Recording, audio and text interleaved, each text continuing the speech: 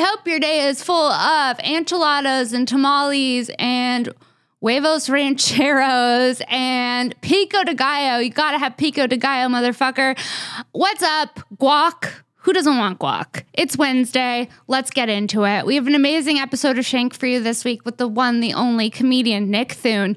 But before we get into this week's episode of Shank with Nick Thune, there's just a few things I want to tell you. First, I'm coming to the Ice House in Pasadena. That's right. I will be at the Ice House. Let me see what day I will be there. I believe it's Friday. Yes. It's Friday. I will be at the Ice House this Friday for Comedy Juice, 7:30. Come out. More dates on my Instagram at Princess Shank and on my Twitter at Princess Shank. You can find me here every Wednesday on Shank and every Monday on This Bitch. If you haven't bought merch, do it. It's the album art. It's really cool. You can buy a hoodie. You can buy a shirt. It's a great way to support the podcast. And also, I'm coming to Skankfest. So if you're looking for fun, come to Skankfest. It's in Vegas this year. I'm pretty sure it's sold out. But if you're going to be there, I'm going to be there. Make sure to come say hello. All right. One last thing. Look down at your feet right now. Are you wearing socks? If you're not wearing socks, ask yourself why. Socks are essential. They protect your most valuable assets, your toesies. It's 2023. Toes are a form of currency. Cover your feet up in the most luxurious socks available to man. Shop ohyeah.com. That's 3 O's, HYEAH.com. Discount code Sarah, SARA 10 for 10% off unique sock designs. Whether you're into aliens or Dungeons and Dragons or ice cream, there's a pair of socks for you. They make amazing gifts. If you want to break up with someone, but you don't know how to do it, buy them a pair of socks and then say, hit the bricks. You know, it softens a lot of things. If you're late for something, show up with a pair of socks. Give the gift of socks is what I'm saying. It's a great way to support the pod. Shop ohyeah.com, discount code Sarah 10. All right, let's get into this week's episode of Shank with the one, the only Nick Thune. Here it is, guys.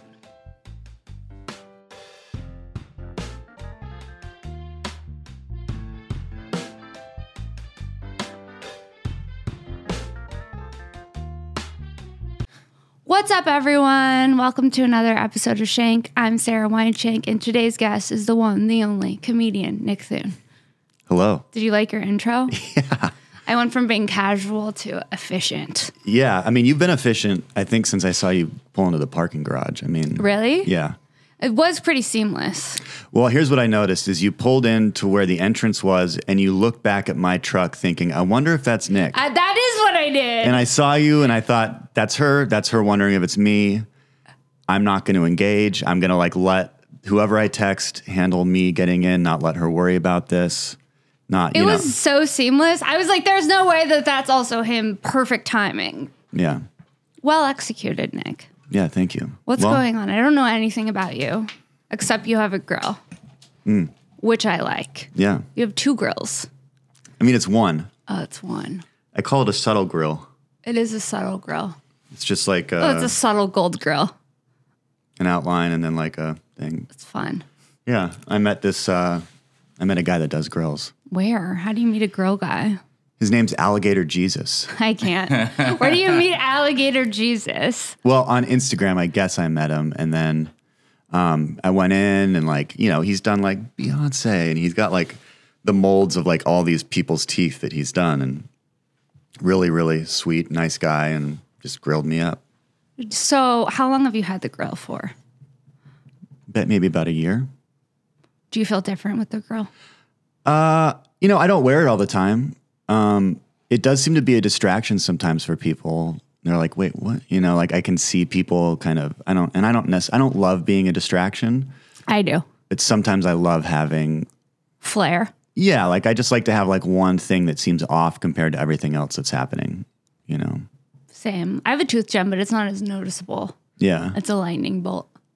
Uh-huh. And what happens if you swallow that? Is that have you Then looked? I shit out a lightning bolt, Nick. That's exactly what I wanted to hear. That's exactly what you wanted to hear. Yeah, that's what happens. Uh-huh. So, okay, you incorporate music with your comedy and you get away with it, which is amazing. Because I haven't been arrested yet. I mean, not that many people can pull it off. I'm on the lam. Yeah. Not many people can pull it off, and you can pull it off. So I was like, I got to get Nick Thune on, see what's going on with this guy. Yeah, I mean, I don't know. I hope I pull it off sometimes. I don't know. No, you pull it off. Who knows? Well, thank you. Without seeming like a prop comic or like, you know. Yeah, that's the goal ultimately, you know. Right. But how did you always bring the guitar on stage, or did you stand up and then incorporate the guitar? You know, I really wanted to be a musician. Like, I wanted to be a lead singer. I just would like fantasize about like standing behind a microphone, like in a stadium, you know. And like, problem is I just didn't have it in me to sing or take myself seriously. And so I just kept learning guitar, wanting to play it. And then I had this opportunity when I did a little brief stint in community college, which is the way people describe prison, I think, as well. And, a brief stint. Yeah. Yeah. And I had to do some presentation, and I decided to just play my guitar while I did it. And it was like really fun. People really responded to it.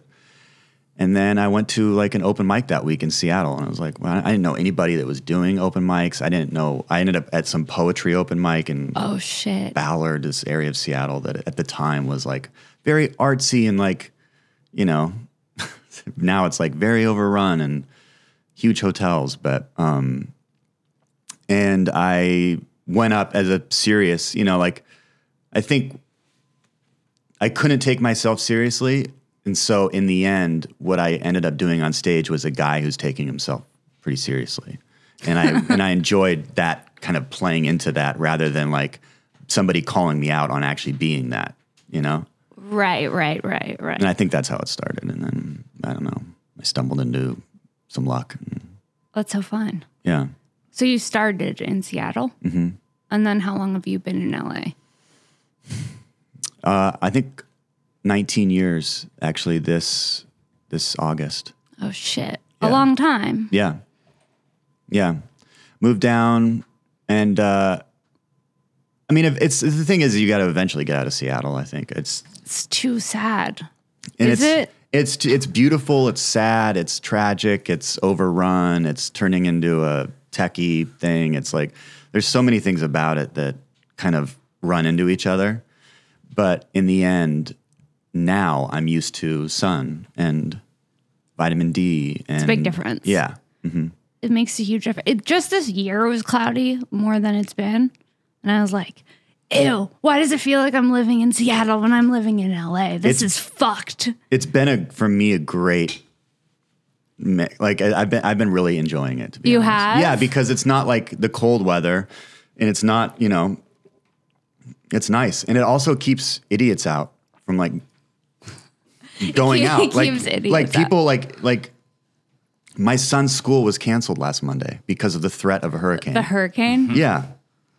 And businesses were closed, you know, and it just keeps the idiots out. Like you can like freely kind of roam the city when it's cloudy out because people are like shut down completely. In. Yeah, I mean they're not idiots, but you know, like they're idiots. It makes it just kind of weans it down to people that I like. So is it hard to be a dad and do stand up? Not at all. I think it's probably a lot harder to be a mom and do stand up, I would assume. That's what I was wondering. But I definitely had this struggle with if becoming a dad was going to take my edge away of, you know, like just what I was. I see the grill. I don't think it took your edge away. Yeah. And well, it's funny because I saw like this musician that I really like named Kurt Weill. And I know him. Yeah, and when I was in the midst of having my son, when my wife at the time was pregnant, I saw a video of him and saw that he had a daughter, and I was like, oh, phew, okay, great. Okay, thank God. This guy that I admire, that's really artistically like brilliant, has a kid. It didn't lose it. Right. Yeah, I'm good. But do you think it's helped your comedy? It's helped me as a human. You know, right. There's a lot of things that have helped my comedy that. Over the years, you know, like becoming a dad, getting sober, like all these things that you do that change your perspective, but also give you a larger look at everything. And see the audience in a different way of like people that have kids that are there and what that means to them that they're out for the night. And you know, like, cause I really am still in this because I love performing live in front of a group of people. It's the best. I don't care how many, I don't care what the circumstances are, what mood I'm in, what's going on in my life. It always is such an honor and like a weird, you know, gift that you get to do that. Right. Well, how long have you been sober? 5 years. And how do you feel about Almost 5 years. Like, what's the takeaway? Like, is your quality of life so much better? Oh, yeah. I mean, I'm not living in constant fear of what I may do or what I might screw up or what I might die of, you know? Right. I mean, could die at any moment, but the options are way less now. Right. You know, like you just don't, I'm able to look people in the eye, and I'm able to especially look myself in the eye, and I'm able to be a father. So those are the things that most make it. important things. Mm-hmm. Yeah. Would you have more kids or are you done? I don't plan on it, no. I don't, but I also don't, you know, I don't say that I'm not going to ever do anything again. I mean, I don't know if I'll ever get married again. I just don't like the legal aspect or the thought of what, you know, what it went through, like what that meant and how hard that was to undo and yeah, the it's legal hard as process. fuck to undo. I have friends who are trying to undo it right now, and I'm not jealous of that at all. No, and it's, again, life growing, understanding, you know, and I wouldn't give that up for anything, but I definitely learned from it. And I learned, and now I've learned, like, you know, like you're watching other people go through it, or you watch other people make it to the other end of it and not do it, you know, and I'm not against marriage and I'm not a cynic. I just don't feel like, I don't know if I want to go through that again. Yeah, I mean, well, I lived with a guy, and I'm like, I don't know if I want to go through that again, dude. Yeah.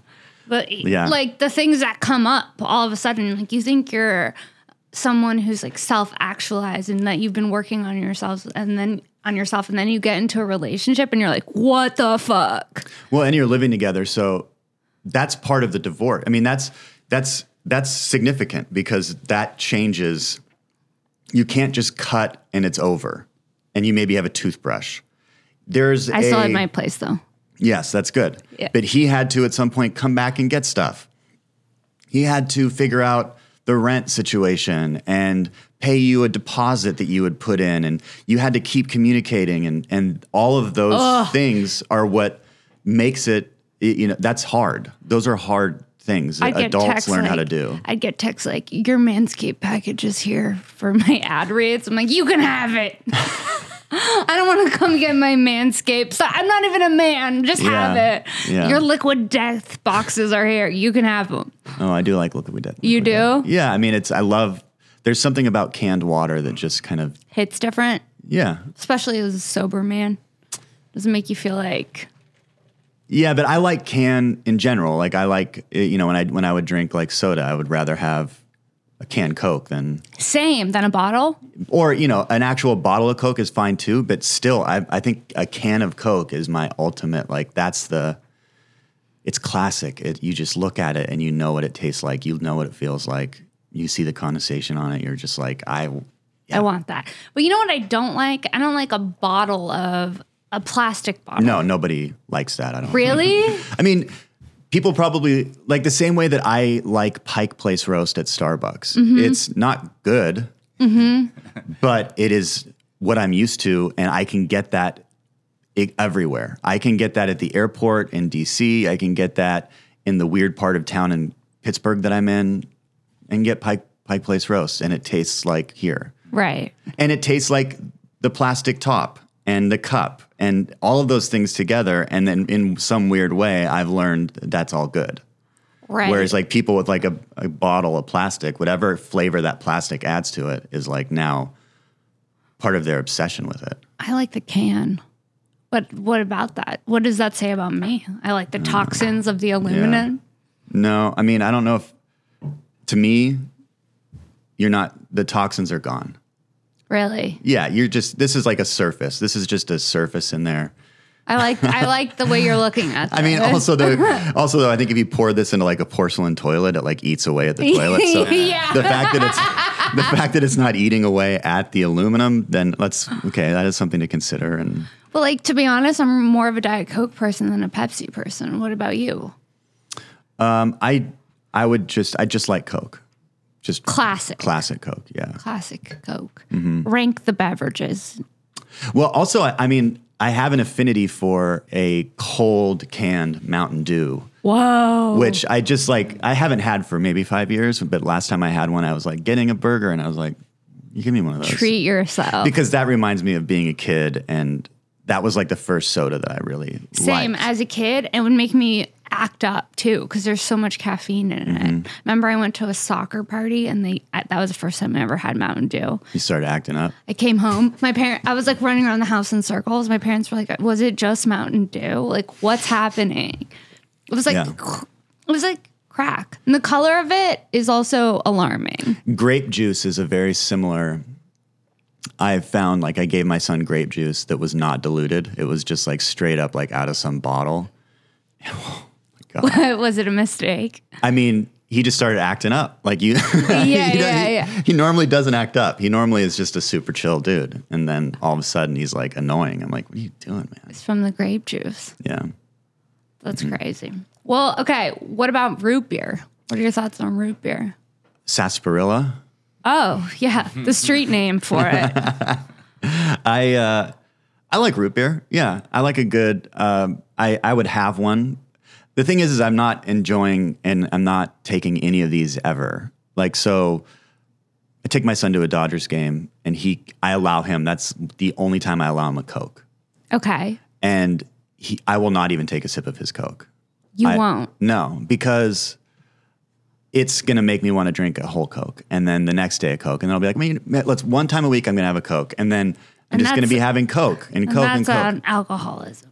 That's addiction? It's sugar. Fuck. It's the sugar thing. So then for me, also in my mind right now, I can tell you the things that I'm putting in my body that are trying to kill me. Yeah, what are they? The aluminum in my deodorant. But I've tried. But worth it. I've tried to not. You try to use the other kind? I've tried it and it doesn't work. And also I ended up getting a rash and I went to my doctor. I'm like, why do I have this rash? It's like a year after using the crystal thing or the salt one and then this and that. And he's like, yeah, man, you got to go back to aluminum. It'll clear that rash up in 2 days. And God damn it if he wasn't right. And then I just was like, all right, this is the one thing I'm allowing it. It's like my friend who he budgets every year for 5 parking tickets. No. So that he knows in his head, I'm going to allow myself 5 tickets that I purposely engage in. No. So that I purposely park illegal, knowing that will be one of them. For and then convenience? If I don't get it, then I still got one. I still got another one. It's like a genie, like a wish with a genie or something, It's kind of genius though. It is. And, he's also justifying shit in his head and playing mind games with himself. But who isn't? Yeah. I play mind games with myself all the time. Yeah. The dialogue is crazy. Do you meditate? I have forms of meditation that I think that I regularly, Like what? Utilize. Well, when I got sober, I was very anxious and I was it was hard to be in my body and it felt really hard to be on anything that wasn't dirt, because being in dirt or grass, I could feel grounded. And then at the grocery store, I in a way, a guy that has never had anxiety issues really ever was melting down. And this guy told me, he's like, when that happens in a place like the grocery store, stop and hear the music, right? And then listen to the music and then pull out the bass line and just hear the bass line. And That's then cool. Keep grocery shopping. And does that help? Yeah. And he basically said meditation isn't, because I come from a church background, growing up praying and really all this stuff. What church? Just a Christian? Boring Christian, kind of non-denominational sort of a. I went to Catholic school. Oh yeah. That'll fuck you up. Yeah. I know it's funny the more I learn about Catholics, it's like I grew up thinking they were just like Christians. They're not. There's a lot. There's skeletons in the closets of Catholics. And I'm not even talking about like emotionally. I'm talking about like the church and rituals. Yes, the rituals are sick in like a bad way. Yeah. I like the stained glass, and that's it. Beautiful. Stained glass. If I could have a whole house of stained glass. Love what they're doing architecturally. Yeah. Don't love what they're doing with the youth. Don't love that. No, the shame, the judgment. We don't like all that stuff, but man, those windows. Those windows are sick. Yeah. Yeah. And here's the thing about a stained glass window is you're saying to birds, there's a window here. It's nice. Whereas like a regular window that. is saying like, hey, come check out this couch. And then they're like dead, and that's the thing about birds that people don't understand. Like the number is somewhere around 1 billion birds a year die from windows. Like stained glass is the way to go. Chicago changed their laws at nighttime in downtown where they have to turn all the like office buildings have to turn their lights off at night because birds like love doing office work. And they're trying to go in there and like do like a ton of like office work. And they were cleaning up so many dead birds on the street every day. And then that changed. There was like less dead birds, Whoa. Yeah. But the blood on the hands of people at window stores is just thick. That is. It's dripping. That is soaked in blood. Hey, come on in.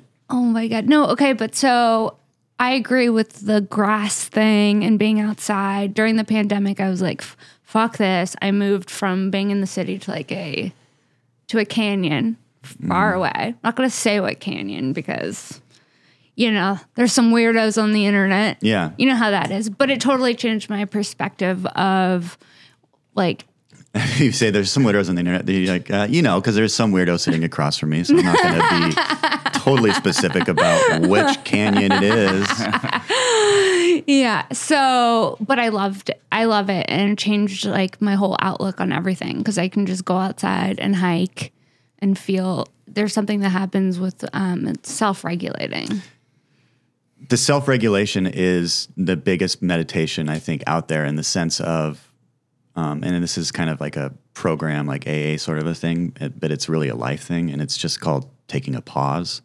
Mm-hmm. And it's the understanding that you don't owe anybody an immediate response via text, in person. They have what they're asking you. They have planned out. They know what they're asking you.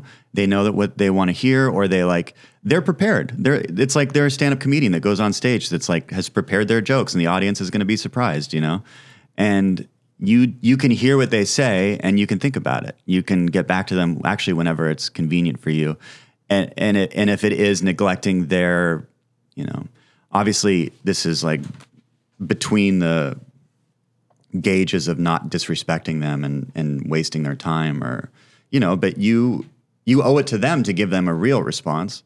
And by choosing to take that pause, you're self-regulating and you're allowing yourself to make a good decision. Which is important because with social media, you can access people so fast. Yeah. And with text messages and everything. And sometimes it's like, dude, I can't. It's too much. I know. I've done it. I've gotten fired up on something and like messaged somebody I known and then been like, what am I doing? Like, why did I? What about the unsend button? I have never utilized it. Have you seen other people utilize it? Yes. On your end, where it goes message unsent, and I go, what was the message, dude? Not only that, I don't really care about the message unsent thing. I care. What I really notice in texts are when there's like a space between the last word and the period, or there's like a weird like word that has like two spaces between it, knowing that there were other words between there, and there was another word before the period. And they deleted that, and then they left a space there because they didn't fully go through and like tighten it up. So clean it up. Yeah. So whatever the stuff that they were going to say, but then also you can respect that they considered themselves and they didn't just go boom, boom, boom, boom. They like then unsend. They didn't send. They wrote, and then they thought, okay, we don't need to say that. Backspace. Yep. I never have thought of that before. I just think it's weird that there's the option to unsend, but then when you hit unsend, it notifies the person that you unsent something. Yeah. So it's like, I feel like I'm being lied to, kind of. Like, what was the thing? Did you lack confidence? Yeah. You couldn't stick with the original question? What happened? Self-doubt took over? I made this huge mistake once where I was texting somebody about somebody. So I was texting somebody about somebody else that was with me, and they weren't in the room. And it wasn't like, it was just like, it was just something I wouldn't say to them. And this just shows you, like, I hated the fact that I was like this at that time. It was definitely during alcoholism but I send the text and then I hear a ding in the room and I look over and realize I sent the text to them. No. And I'm looking at it and it says text message, Nick, and I'm looking at it and I go to unlock it and it says passcode. And I just, honestly, 1, 2, 3, 4, open. No. It opened? And I deleted it. No. And then put it down and set it down. It was just like, thank you, God.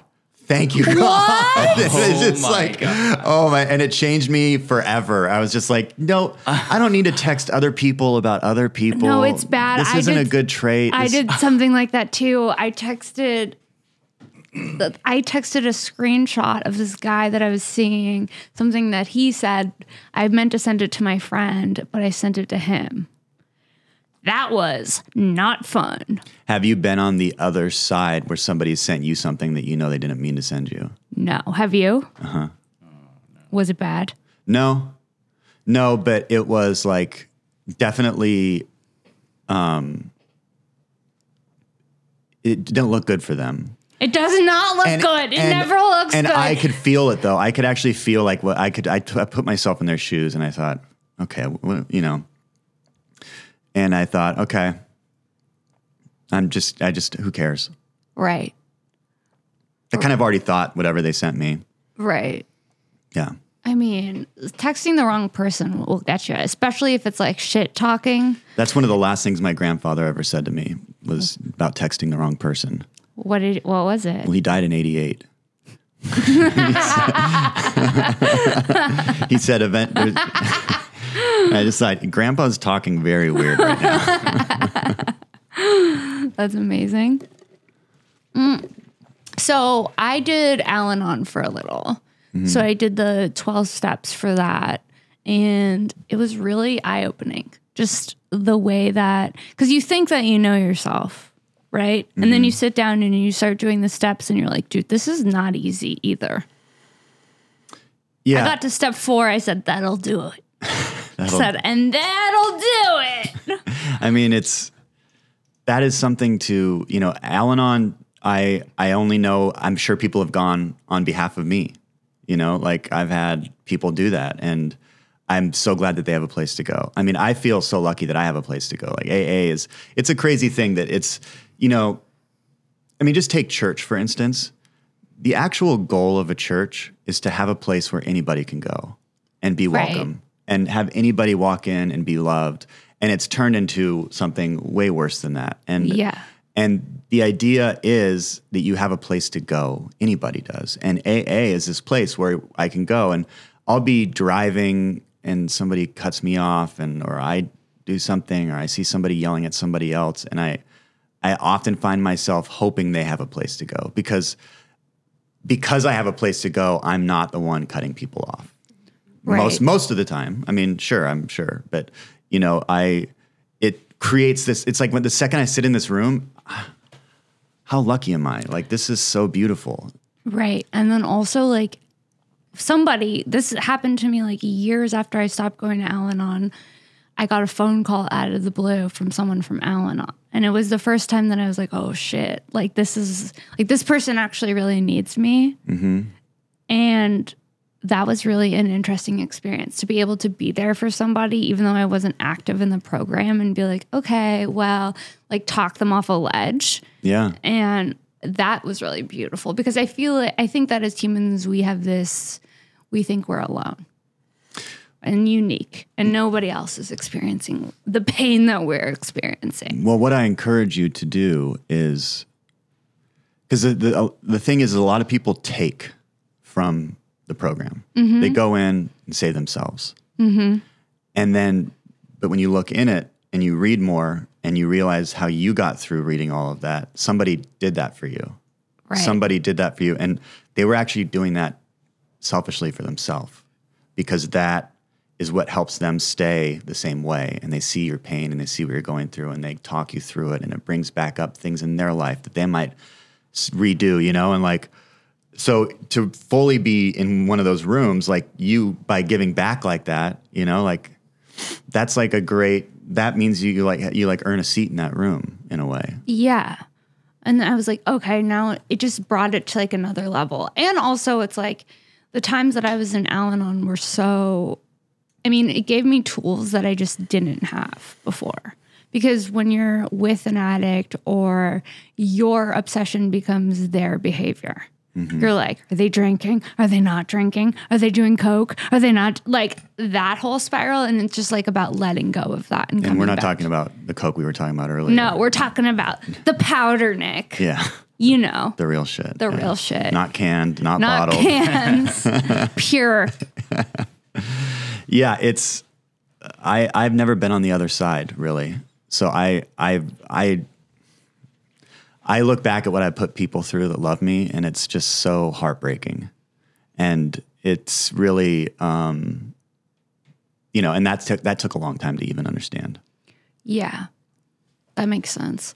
I mean, it's just interesting to be able to have that community available at any time. Mm-hmm. It is. I like your tattoos. On a lighter note, I like your tattoos. You have a lot. You have an owl. Yeah, I love an owl. Which one's your favorite? Do you have a favorite? I really like this window. I like that window too. It's just also become a hassle because like acting wise, I have to like cover it up, and I'm like, it's not that hard, but it's definitely like it takes time. Yeah, and I just went through a period of my life where permanence didn't matter to me. Oh, I get it. And not that it does anymore now. But I haven't had a new tattoo for maybe a year or two or something. But do you want one? Sometimes I think about it, and then I just think like, why? What do I need that for right now? Or what month is it? And do I want to go swimming? Like, do I want to go swimming is an important question before getting a tattoo. Also, I don't abide by all that. I've learned that living my life is more important than it's been a week since I got a tattoo. I can't jump in this beautiful river in the middle of the Sequoia National Park. Like, I'm going to jump in the river. I'm going to deal with whatever fallout. Oh, he's rebellious, guys. On this tattoo. No fucks given. I mean, I do that. My same belief in clothing. Like, it's not made to walk around and not sit on benches. You know, like if you're wearing something that makes you not want to sit on a bench, then rethink what you're wearing. Like, it's meant to get dirty. You're meant to ruin the shit that you have. And do you save outfits? Sometimes for a while, I'd be like, I'm going to save this for an occasion. And then I just end up wearing it. I'm like, why was I saving it? I could die at any point. Yeah, I never do, but sometimes I will like have something pop up and I'm like, wow, I never wore this thing I bought. Right. And it was for today. Now I know why. I also have this last year just stopped buying clothes unless it's vintage. Like, I won't buy new clothes. And that's just I have too many. Same. I just have too many, and that's an addiction that I needed to work on, which was... That's an addiction I have as well. Just like, what do I really get from walking out of a store with a new jacket? When I have so many fucking jackets. Yeah. And I live in a city where I can't wear them very often. Yeah, no, you're setting yourself up to be frustrated. It's like, yeah, I have some of the coolest fucking sweaters that have ever existed, and... No one in LA ever gets to see them. You know? Got to do a closet tour. I did have a clothing sale set up I was going to do with another comedian. We were going to do it at like a outdoor thing, and then we ended up canceling it. But I still want to do that. Like, just like have. Okay, but if like you do that, let me know, because I'm going to come and I'm going to bring some stuff. Yeah, great. Come to our clothing sale is what I'm saying. I mean, if we have enough people like us. A lot of loons that love clothes. Yeah, and we bring each other from our separate worlds. It's going to be a big hit. Yeah. Mm-hmm. That sounds fun. Because if it was just me, it would be like, all right, so every guy that's like 6 foot, whatever, is like, I can go and probably find something. Yeah, but we need to think of the short bitches too, Nick. Yeah. That's where I come in. Short bitches who like loud colors. The short kings. Yeah, the short kings. That always makes, whenever somebody says that online or like, I don't know, it will make me laugh every time. Short kings? Yeah, it's just such a, like, but only when it's coming from the man. Like, it's not like a women talking about, it's like the man claiming that. Yeah. I just am like, God, what a Go fucking off. G. Yeah. Yeah. Claim your height. Yeah. Yeah, I'm a short queen. But I don't identify as a short person. Do you identify as the tall person? I don't think about it really at all. My brother is like an inch taller than me, one of my brothers, and he one time said to me, he's 5 years younger, and he was like, yeah, like he'd been dating somebody forever, and he finally like was not dating and was single, and it was like a new world for him. And he was like, it's crazy, man, because like at a bar, like women just come, like I'm just taller than everyone. And they see me and they come towards me. It's like seems to be some sort of an advantage that I didn't know. No, it's definitely he was saying that, and I was like, no one's doing that. But then the other night I was at a party, and this guy that was definitely taller than me walked in, and I was just like, fuck. This fucking guy. No. What do I have to do? It's definitely a thing. But I have dated short guys, and I never noticed it. And then I dated a tall guy, and then I was like, it's definitely better. Really? I mean, it depends on the human. Yeah. I guess it's like a case. He might have just been a better person. Yeah, maybe I'm just a heightist. Yeah. Everybody has those things that stick out that you immediately miss if you think you're going to lose them, or remember when you're with somebody else. And then, you're just trading those in for the next person's. For new problems and new traits. Yeah. Yeah. It's always fun getting to know someone different. Wait, okay, Daddy Longlegs? That one sticks out. Is that your nickname? Yeah. When I was younger. I knew it. And then, I dated somebody that called you that? That did that. Or she gave me the tattoo. She gave you the tattoo? She tatted you? Yeah, right there at her house. Whoa.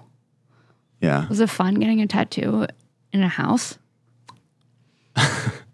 I've had a few. I've had a few home you tattoos. Have? Yeah.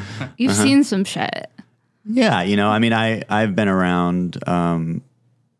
Nothing like my first tattoo though. It was in Seattle in 1998. What was it? It's on my back, and it was Hebrew writing across my shoulders, and it was big. Huge. It was huge, and it said Psalm of David. Okay. Which I don't understand why. I wasn't thinking anything except for really in my mind it said "fuck you, mom." I'm gonna do what the fuck I want, and I'm sorry, mom, I love you. But like that at that time, that was kind of the thing. And I go in, and it's like the tattoo parlor scene was way different then. There's not like, what music do you want to hear? Like, hey, do you mind if we burn a little of this Palo Santo before we do it? Yeah. It was like, it smelled like bleach, and it was hardcore music, and it was like 11 p.m. in Capitol Hill in Seattle on like a weeknight. And I, in the middle of doing it, this deaf, mute man, what? like homeless, drunk person walks in and is basically dying and basically needs an ambulance. Like, and they can't communicate it. They can't, Not a dying mute during your first tattoo. And a deaf guy. And this is like, he'd outlined the letters and now he's filling them out or whatever. And so he's halfway through. And so I'm not feeling good. The music, the deaf mute guy, and the guy that's helping him is the only guy in the place. He's the owner. He's the one tattoo guy. He's tattooing me. So he's like on the phone trying to get an ambulance there. And I stood up like, I got to go to the bathroom, and I started walking towards the bathroom. And as I got halfway in the door, I was already unbuckling my pants for some fucking, I don't know what. And I just fainted as I got in the door. No. Against the wall. No. With my shoulder hitting the doorknob, which left a bigger mark than the tattoo for a while, honestly, that shoulder. And then they couldn't get the door open because I'd like fallen into the door and slammed the door shut. And finally he got the door open, and I'm sitting in there with my pants and my fucking ankles. Like, no. He's like, I'm in some cold sweat. And wow, he calls the next door. There's no texting. He calls the next door, whatever bar or restaurant, and they bring over a Coke. and he gives me a Coke, this is the first time I realized like sugar and, you know, all this stuff can like kind of bring you out of as I think about my water, bring you out of a physical slump, you know? Oh my God, that's crazy. That's fucked up. The first time I got a tattoo, it was on the back of my neck. It was after a family vacation gone awry. Mm-hmm. I said, you guys have driven me to ink my neck. Okay, I've had enough. Yeah. You know? I picked a bow out from like a chart. I was like, that. And I was on the fence about getting it. My friend was like, I can find money from people to get you the tattoo. So she raised it was at a street fair in West Hollywood. And she was like, she wants to get a tattoo. Who wants to contribute? And then like 5 minutes later, there was $60 and that was enough for the tattoo. Wow. So it was meant to be. But how's it turned out? It's okay. It's on the back of my neck. It's a bow. Mm-hmm. It's cute. But like physically, is it held together? I can't see it. Mm-hmm. I think it's held together, but what if like it's not even there? It's a hallucination. It's a dream. Uh-huh. Have all your friends like, listen, she's going to ask about the bow tattoo on her neck. Just say it's there and it looks good. That would be insane. Yeah. I've had that happen where I got hospitalized because of my alcoholism. And it was like a brutal experience where I was found naked in someone's yard. No.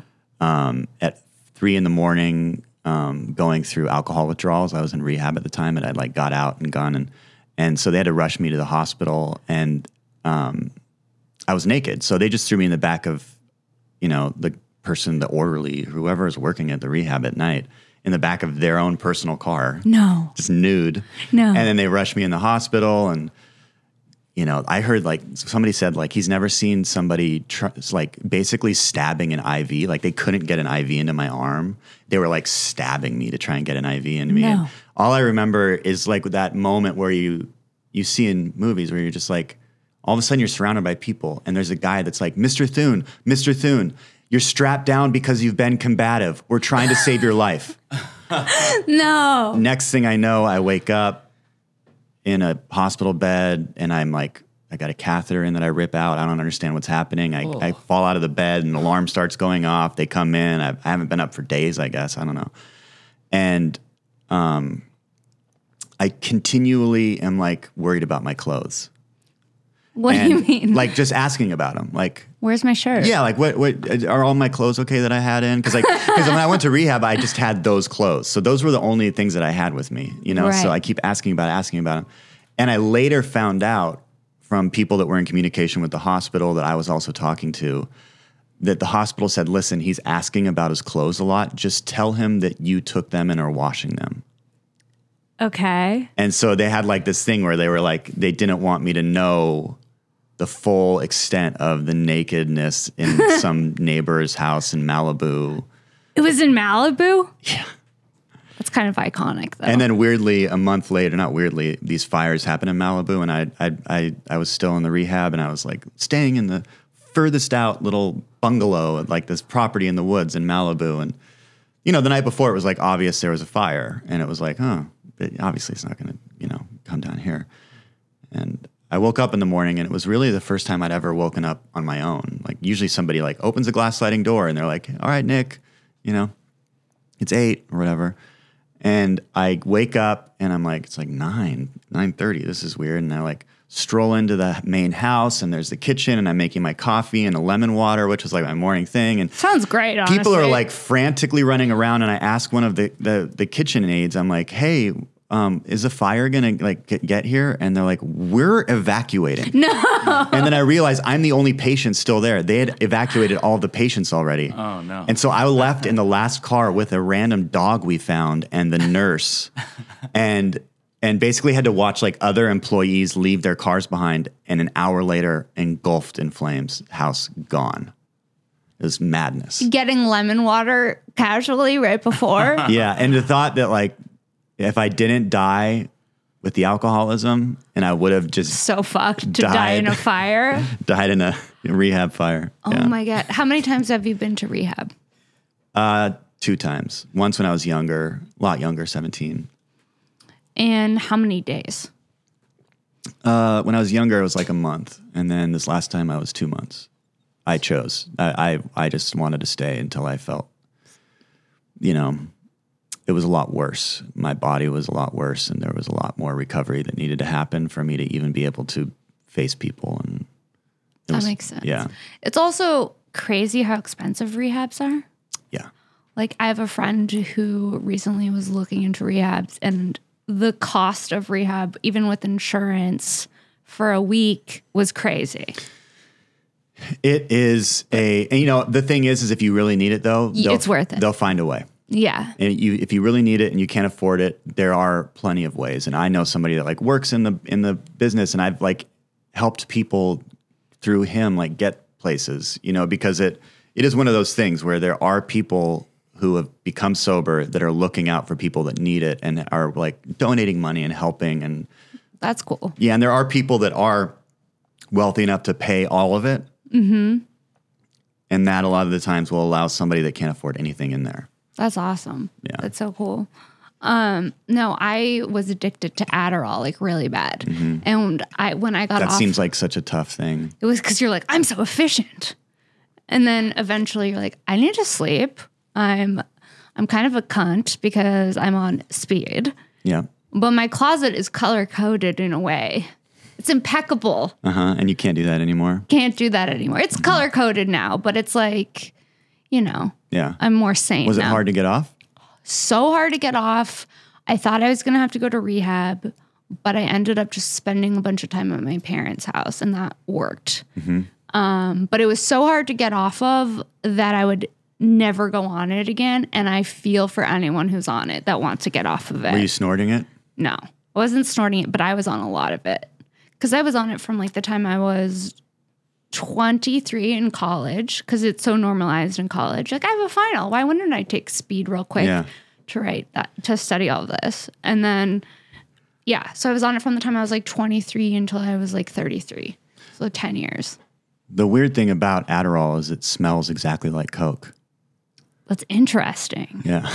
Same smell. Because it's basically Coke. It's meth. No, you're doing Coke. It's definitely a meth. And also, I was in my head, I was like, I can't do stand-up if I don't have Adderall. Mm-hmm. Like, were you like that with alcohol or no? Yeah, and actually the rehab, my second month there, they took me out to some shows. They somebody drove me to the Improv and I did a set, and they escorted me there and back. And that's so nice. I just was like, I wanted to, I was one of the people that was paying. So they were, being very nice to me. And I just wanted to make sure that I was able to do it. And then it turns out I was just way better at it. Yeah, that's the thing. Almost immediately. It's all in your head. Yeah. You're like, I was way more comfortable, way more present, not on it. And it just was like this weird crutch that I was telling myself that I needed, that it would make my performance better. But it was like, bitch, you're on meth. I know. And it's this feeling of that you're doing something dirty or wrong or bad. And you're, I'm an artist, man. Yeah. I need this. Yeah. Yeah. Mm-hmm. Like, sometimes I would write a bunch of jokes and then I look at them the next day and be like, one of these are good, But in the moment, I was shooting a movie once and somebody gave me Adderall, a cast member, and I was basically rewriting scenes. It was and there was this ongoing rule on set that I didn't know that was no more Adderall for Nick. No. Yeah, it's crazy. It's a crazy drug, and it's prescribed so willy-nilly. Mm-hmm. Yeah, I use willy-nilly. Fun. I love a willy-nilly. Casual willy-nilly. Mm-hmm. It's prescribed to children. Yeah. That's crazy. It's getting more and more regulated, I think. I hope.